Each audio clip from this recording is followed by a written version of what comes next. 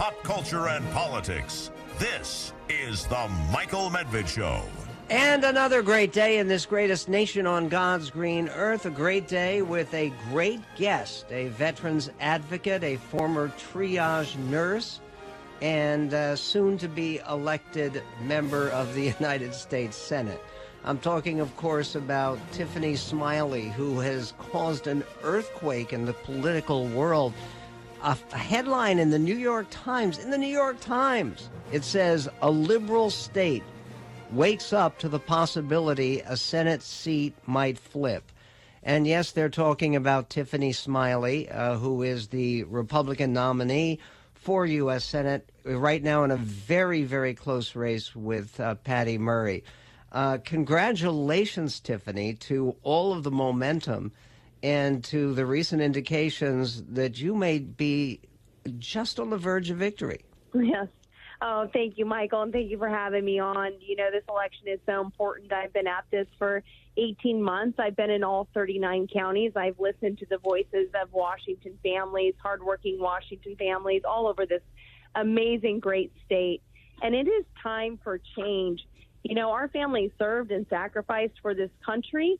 And when I went back, after I fought and kept my husband on active duty, I went back and I took on the VA. And I was fighting for every Democrat, every Republican, every independent service member in their family. Senator Murray has forgotten about us. She's been in D.C. for 30 years, and I remind everyone in every room I go into in Washington State, 30 years, and this is where we are. Enough is enough. Senator Murray is just a go along to get along. She's just a vote. She's actually only passed 9 bills with her name on it in the last 30 years. Washington State deserves representation. I will fight for Washington State like I fought for my husband. We deserve life, liberty, and the pursuit of happiness. And there is a lot on the ballot. And I think it's been clear in our debates and our town halls who is ready to serve. Senator Murray is just running smear campaigns, trying to scare Washington voters. She wants to scare you. I want to serve all of Washington State. And that's exactly why you are seeing the polls tighten. Our message is resonating, it's truth, and it's hope for all of Washington State. And for people in Washington who may elect you U.S. Senator this coming Tuesday, I can't believe it's that close. What's the first difference they will notice when you take over that Senate seat?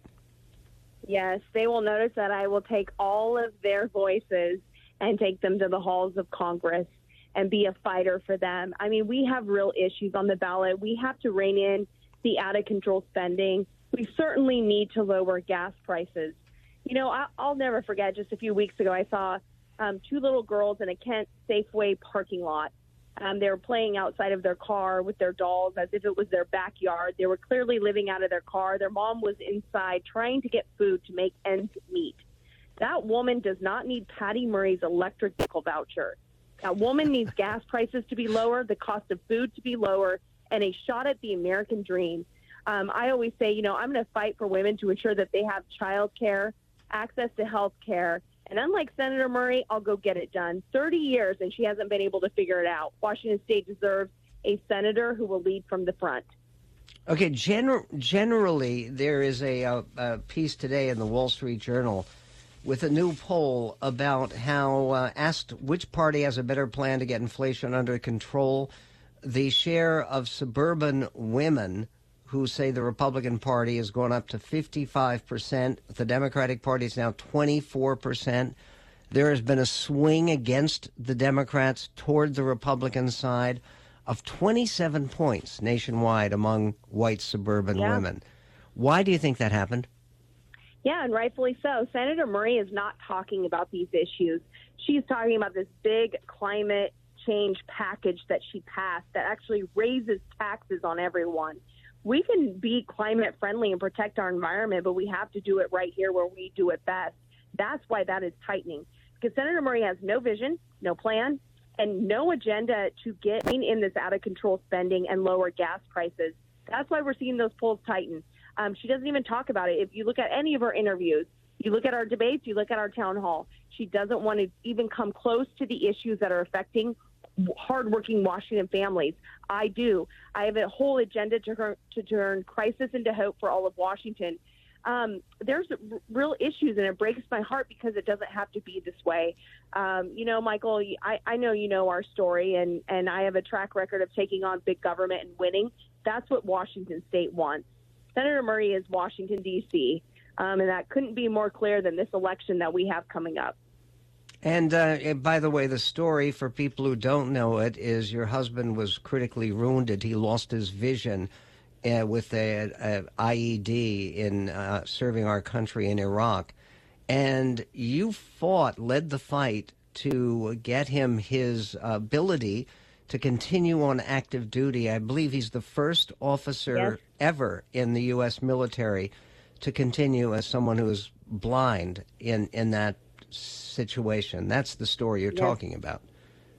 Yes, no, exactly. I wasn't afraid to take on big government at 23 years old, where I had student loan debt and I had a car payment. I didn't know what the future would hold, but I knew what the right thing to do was, and that was to stand up and fight for my husband's life, liberty, and pursuit of happiness. And he went on and became the first blind active duty officer to ever serve our country against all odds. And it's truly remarkable, an honor to serve this country. This country is amazing, and it's absolutely worth fighting for. But in that fight, I went back and I took on the VA to fight, like I mentioned, like I opened the show, for every Democrat, Republican, and independent service member and their family. It's exactly who I'm fighting for in this Senate race. We need change. Everywhere I go, Michael, across Washington State, hundreds of people are coming out. Democrats, independents, they want common sense. They want change. They want a leader who will go fight for them versus a 30-year incumbent who only fights for Washington, D.C. Senator Murray's policies are always based on intentions, and I think, the voters are starting to see that. We cannot have policy based on intention. We have got to have policy that's based on results, that delivers results for Washington families all across the state. And your husband's been on the campaign trail with you. We had the chance to meet him at a reception on your behalf. He's a formidable campaigner in his own right, isn't he? Yes, he is. He's my secret weapon. He's incredible. He's an amazing human being. And, I haven't always shared this publicly. I share it in some of the rooms I talk to. But Scotty was actually the one who came to me when I was trying to decide about getting in this race. And he said, Tiffany, there's one person who can beat Patty Murray in Washington State. And I hate to tell you, honey, but it's you. And he said, you kicked me out of that hospital bed, and you believed that I had purpose and a vision for something better. And he said, go do that for Washington State. So he's behind me all the way. In fact, I have a couple of my boys on my bus tour with me now. We're going all over Washington State, all over the state, not just in one area, but every single part of the state we have touched. And that's exactly why we will win this election. People need leadership, and we need change now more than ever. I don't know if you've seen the New York Times piece about you today, but it has the line in it, quoting someone you met on the campaign trail named Angela Dabb. They say in the New York Times she's probably the one and only person maybe in the state who can beat Patty Murray. Aww. And with God's help, may that be true. Tiffany, I wish you Godspeed. You're such a needed jolt of energy for the entire state, for Republicans and independents, and yes, for Democrats too. Folks, the one thing most important, and I know that Tiffany agrees with me on this, go out and vote. Make sure your ballot gets in, because we do have predominantly mail-in voting. Don't have blind faith in the, pardon the expression, in the postal service. Get that ballot in before the weekend. It's coming up. Tiffany Smiley, more on this Senate race and the race for control of the Senate in general, which continues shifting and moving in one direction. Which direction? We will get to it on The Medved Show. The Michael Medved Show, all across America. I really enjoy your program. I listen to talk radio all day. You're definitely right up there, the cream of the crop. This is The Michael Medved Show.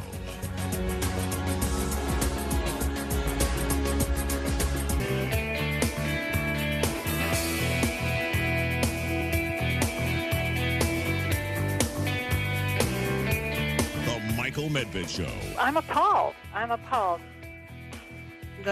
just one more word about future Senator, I hope, Tiffany Smiley. It is remarkable to win the state of Washington is a miracle. It may not be as much of a miracle as winning over the New York Times. And again, I am just amazed that a couple of days before the election, they run a huge article like this one by Emily Cochran is the name of the reporter. I want to give her credit. She writes toward the end of her long piece about this looming upset in Washington state. At a rally kicking off her bus tour across the state of Washington, Ms. Smiley held back tears as she talked about her husband's encouragement for her political campaign, reiterating a pledge to work so that our children have a country worth giving your eyesight for. As the crowd murmured and then cheered in approval, she will linger after events to warmly embrace supporters and to pose for selfies, thanking them for their prayers ahead of the election. She's probably the one and only person, maybe in the state, who can beat Patty Murray, said Angela Dabb, a small business owner who attended an event on Ms. Smiley's bus tour at Nana's Southern Kitchen, a restaurant in Covington that boasted fried chicken and catfish. I was in tears, said Ms. Dabb. I was in tears, and so when a politician can move you like that, you know, it's coming from the heart. As stops along Ms. Smiley's bus tour, attendees described frustration with years of Democratic control in their state and across the country. For multiple voters, it was the first time they had decided to volunteer for any campaign and to attend events, seeing a glimmer of hope that the state's Republicans could actually claim a seat in the U.S. Senate. Look, wouldn't you say if you read that them saying that about the Democrats, that it would sound biased in behalf of the Democrats? Well, here they are giving fair coverage to Tiffany Smiley, and it sounds biased. Here are a couple of emails. Richard in California writes in, Michael, I like your optimism about the election, but have you forgotten if it's not close, they can't cheat? 7 Senate seats are close. They will cheat, and they could win. They also have the personalities and characters to match their ways. The Democrats, of course. They lie and they cheat. Republicans tell the truth. I do not know of one election wherein the Democrats haven't tried to cheat, winning a few, and one elections wherein the Republicans have tried to cheat. I also don't know of one current high-profile Democrat who's likable and one current high-profile Republican who isn't. That is, except for one regarding the latter, who's 50% likable, but his policies and record make up for the other half. No Democrat can even come close to this either. Look, I think it's wrong to underrate your opponents, and it doesn't help you win. And underrating your opponents is assuming that they are all resigned to and resolved to win by cheating. I don't think that's necessarily true. I think you have a number of Democrats. For instance, there's one who won't win, who's very impressive, and who is an admiral in the U.S. Navy, Admiral Michael Franken. And he's running against Chuck Grassley in Iowa. He won't win. Grassley has been there forever. He's 89 years old. But to say that someone has dedicated his life to military service and has the kind of military record that Admiral Franken does, come on. We should be, as people sometimes write to me, and somebody else has wrote to me. I'm about to read that email.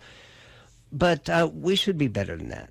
The fact that someone is a Democrat doesn't mean that someone is an innately dislikable and a terrible person. I'll tell you a Democrat who has never been involved with cheating of any kind, and I think is an outstanding public servant.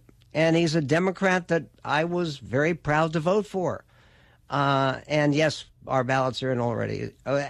His name is Adam Smith, and he is a congressman from the Seattle suburbs, and he is a great public servant and a great supporter of our military and a completely honorable person.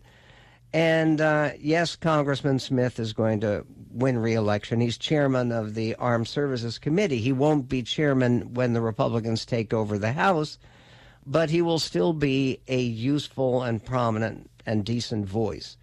And unless you can, on both sides, Republicans should think about the Democrats who are decent and hardworking and patriotic. And Democrats, you ought to do the same, which you don't do when you compare white suburban women to cockroaches. And when you, like Michael Beschloss, say that if we lose this election, meaning Democrats, it'll be the end of the republic and there will be no free publishing and no freedom of speech and no freedom in any arena. By the way, for people who fear that, who agree with Michael Beschloss, tell me how this is supposed to happen. Because even in your imagination, it seems so bizarre, especially with President Biden in office for 2 more years, or is he going to be part of it? This came from Todd in Seattle. He says, Michael, have you finally dropped to disgusting level by criticizing people? I thought you were above that. Yes, Fetterman has problems, but how easily you forget the backing for the IQ-challenged Herschel Walker. Dems will vote for Fetterman to keep the MAGA maggots out of Congress and to preserve our democracy, a good cause. GOP will vote for Walker to gain control of Congress and push the fascist MAGA agenda, not a good cause. Your party, unfortunately, no longer exists, Michael. It has been replaced by a cult. It is tragic. Okay, you talk about the fascist MAGA agenda. Todd, give us a call. What is the fascist MAGA agenda? Is it fascist to want to get government spending under control? Is it fascist to want to support our military more generously? Is it fascist basically to try to work together on budgetary matters and getting oil prices down, for instance? This fascist MAGA agenda, I don't think there is an agenda out there to make Trump emperor. There are a lot of people, many people, who would like to see him win the presidency again, but it's not fascist merely to run, and it's not fair to use that designation. We will be right back on the Medved Show in the Ku Klux Klan in the news. 3 different stories. Why is that relevant? That's kind of amusing. We'll be right back on the Medved Show. Your daily dose of debate. It's the...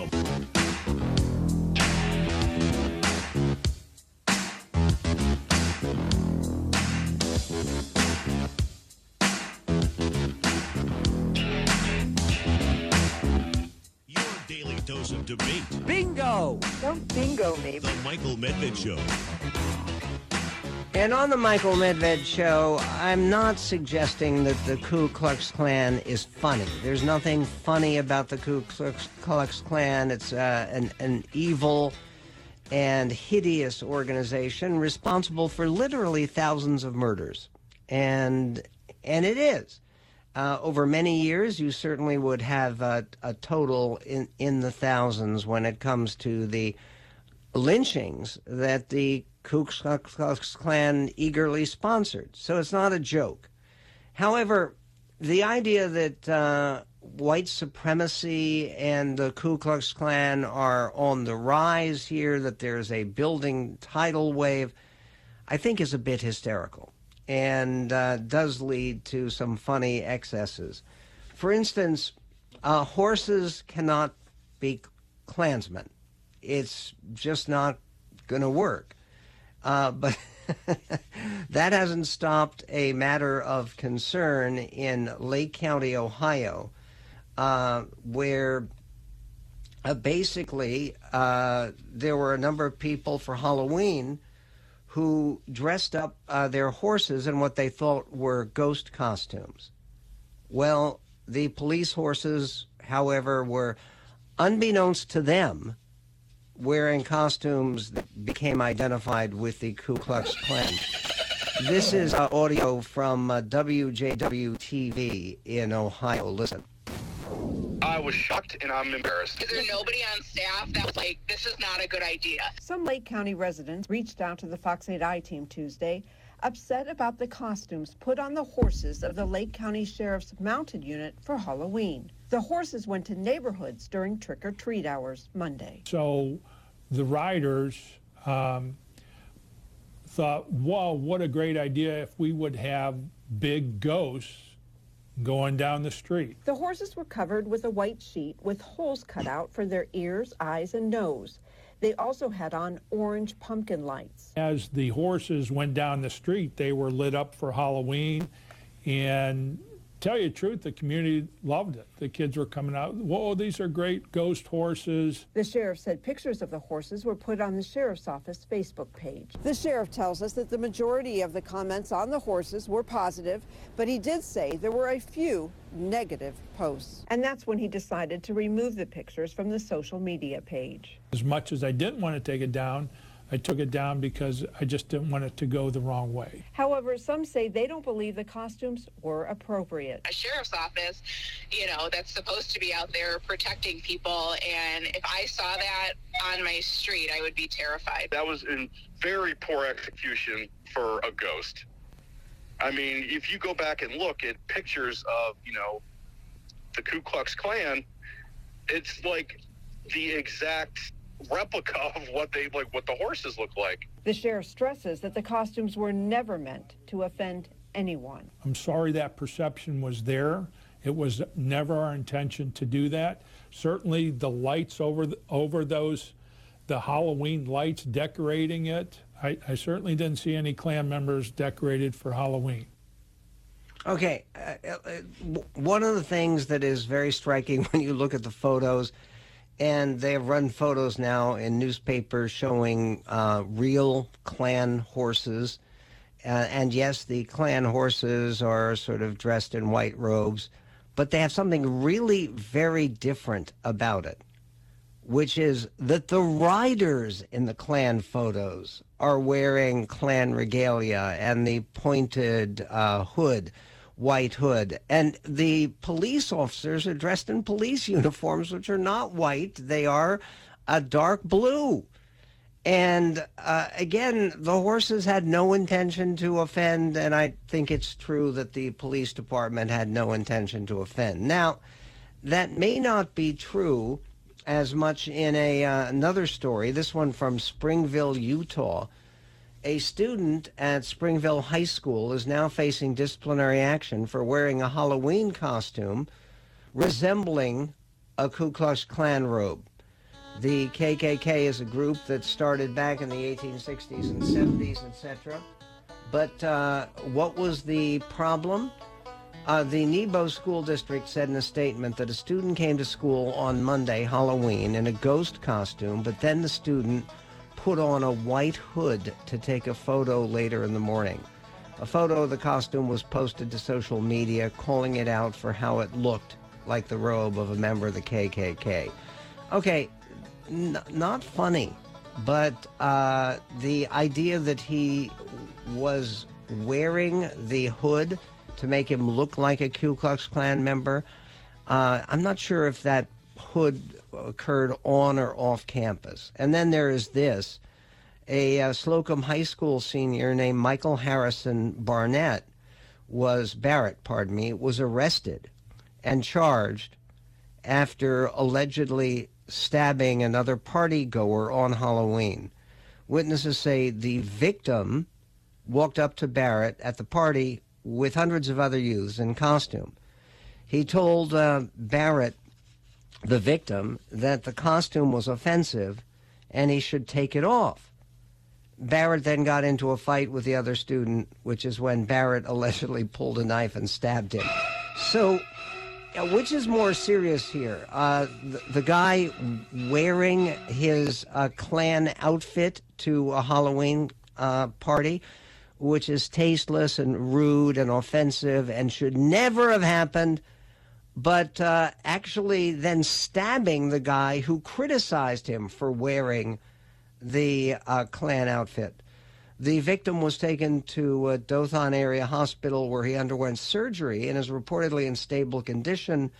The party was quickly stopped and they dispersed when first responders arrived on the scene.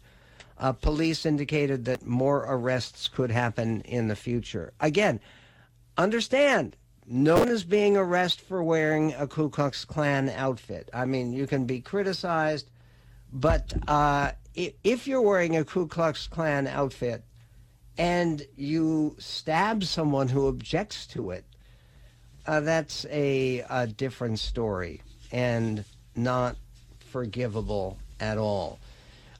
Speaking about not forgivable at all, there is more on the state of this campaign and in terms of President Biden's speech, and I think some of the overreaction to Biden's most recent speech. The real mistake about the president's speech last night from Union Station was he had tried it already. It was very similar in its content, though not quite in its virulence, to the speech that he gave in front of Independence Hall, which really backfired, if anything, on President Biden. And something else, when we talk about unforgivable opinions, there is an op-ed, an extraordinary, in the L.A. Times, major newspaper, basically defending the smearing of food on artistic masterpieces as an effective means of counteracting climate change. How does this work? And when people talk about crazy things on the right, and sometimes there are crazy things on the right, not necessarily dressing horses as ghosts, but other things much more serious. But doesn't it show some of the insanity and extremism of the left, that there are people who want to go to beautiful museums, and museums are supposed to be almost religious places where you exalt the very greatest achievements of human artistry. And you assault those museums by throwing food at masterpieces.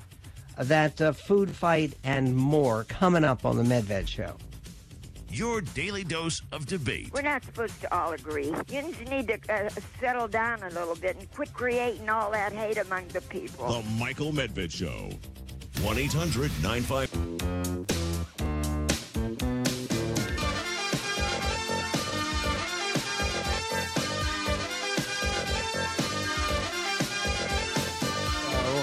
There is the first instance I have so far been able to identify of an attempt at a serious defense of the epidemic of attacks on great masterpieces of art. And often they're attacks with food, and they include people gluing their hands to picture frames or sometimes to the wall. And all of this in the name of climate change. The Los Angeles Times has an op-ed under the heading, "Is Smearing Food on the Mona Lisa a Productive Form of Climate Change Protest?" Blah, blah, blah. And the author is Jackie Desforgas. And she is a writer and an artist in Los Angeles, as she's identified. And she writes, in recent months, climate activists have been in a food fight with art museums across Europe. Their protests include throwing tomato soup at a Van Gogh painting in London's National Gallery and smearing cake on the protective glass over the Mona Lisa. Last week, they threw mashed potatoes on the glass covering a Monet in a German museum. Aside from some minor damage to a few frames, none of the art itself has been harmed. And then she writes, "I used to work as a gallery attendant in a contemporary art museum before COVID hit. My job was twofold: protect the art and answer people's questions, but mostly protect the art. None of the pieces where I worked was behind glass. Many were worth more money than a Los Angeles mansion. My fellow gallery attendants and I were the only things standing between the art and all the people who came to take selfies with the works. There is still part of me that flinches whenever I'm visiting a museum and I see someone getting too close to a piece of art. I have made visual art in some form for my entire life, so I have reverence for the physical care of an artwork. And yet, and here it comes, there is another part of me formed in these long hours guarding wealthy people's paintings for minimum wage pay that was darkly delighted when I saw the food hit those paintings. We will not let you get away with this. It is the part of me that understands that the only way to make these and other powerful institutions pay attention to you is to get too close, especially to something of great value with a high price tag. A part of me that understands that this isn't about hurting art. If it were, these activists would pick pieces that aren't behind glass. Whether or not smearing mashed potatoes on a glass-enclosed painting is an appropriate response, it feels like energy matching energy. Wait, it feels like energy matching energy? We are facing extinction. More than that, we are creating it. We are the artists of our own extinction, painting ourselves out of the picture. If we are going to allow that, then what is the point of the art we're protecting? Who are we protecting it for? Well, we're protecting it for the aliens who are going to come and occupy Earth after humanity has become extinct. I mean, who are we protecting it for? We're protecting it for future generations. And yes, we will have future generations. We are not going extinct. And again, how is it helpful to anyone to encourage the idea that humanity is doomed? Does that make it more likely that people are going to actually work in behalf of curbing some of the climate change? I do wonder about the short-term effects of these protests, she asks. Will museums now become even less accessible than many already are because of the fear for their artwork? Maybe more institutions will start putting up glass or locking people out, though I doubt it, if it keeps money from being made. Maybe humans will continue to focus more on protecting art than on protecting the earth. Okay, first of all, she talks about money being made. Most museums do not make money. They are non-profits, and non-profits in a very, very big way. People contribute to them because they are places of intrinsic value. I'm one of those people, when I visit a museum, especially a comprehensive museum that shows you the whole range of what humanity's created over the last many centuries, it's inspiring, and it's uplifts you. And the idea that those operations exist to make money, she writes, these activists feel to me like Earth's version of gallery attendants running around telling us all to step back. We are getting too close. We're walking straight past them. And then we're somehow shocked that the hands that could nurture such a masterpiece could also be the ones to destroy it. Okay, this is, it seems to me, so incoherent and so terribly misguided. The idea that somehow the idea of throwing tomato soup or something is getting activists. Here is a clip from NPR, which gives, I think, a somewhat similar, though less elegantly worded, version of the argument placed in this editorial from the LA Times. This was from the activist who threw soup on a Van Gogh of the sunflowers. Listen. Now, at what point did the group get into this practice of targeting museums, paintings?